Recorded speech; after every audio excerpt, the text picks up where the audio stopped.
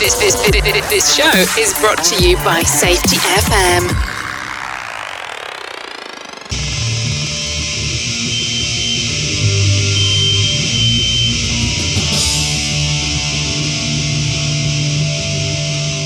Hello, howdy, hi everyone.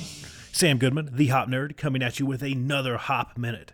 As always, before we get started, make sure you cruise over to the website, www.thehopnerd.com. Send me an email at thehopnerd@gmail.com. And also check me out on all social media platforms at The Hop Nerd.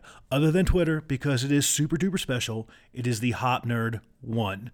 Slide into the DMs, send me an email. I want to hear from you, connecting with you, having that conversation with you.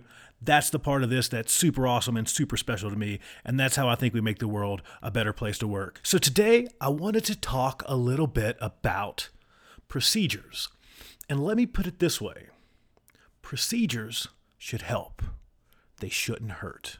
Somewhere along the line, we've forgotten that procedures are supposed to be a tool that help us to accomplish work, that helps us to accomplish A, B, C, helps us to accomplish something. Over time, somewhere along in our journeys of traditional safety, our procedures have become bloated with rules and repositories of corrective actions, and they've just grown in scale and size in an effort to constrain the worker because we believed that's how we could create safety.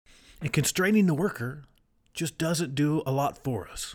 So if you want to write great procedures, I think that's where we need to start. It needs to be useful, and it needs to be a tool that helps us to accomplish work. And here's the magic sauce to go on top of all that. If you want them to be super duper amazing, have the folks that have to use them help you write them. So I think that's how we get there. It has to be those things. It has to be helpful. It has to help us accomplish work, right? And have the folks that have to use them help you write them. And I'm pretty sure we're going to come up with some amazing stuff. That's all I've got. Sam Goodman, the Hop Nerd, signing out. Send me an email, thehopnerd@gmail.com. Until next time, bye everybody, bye.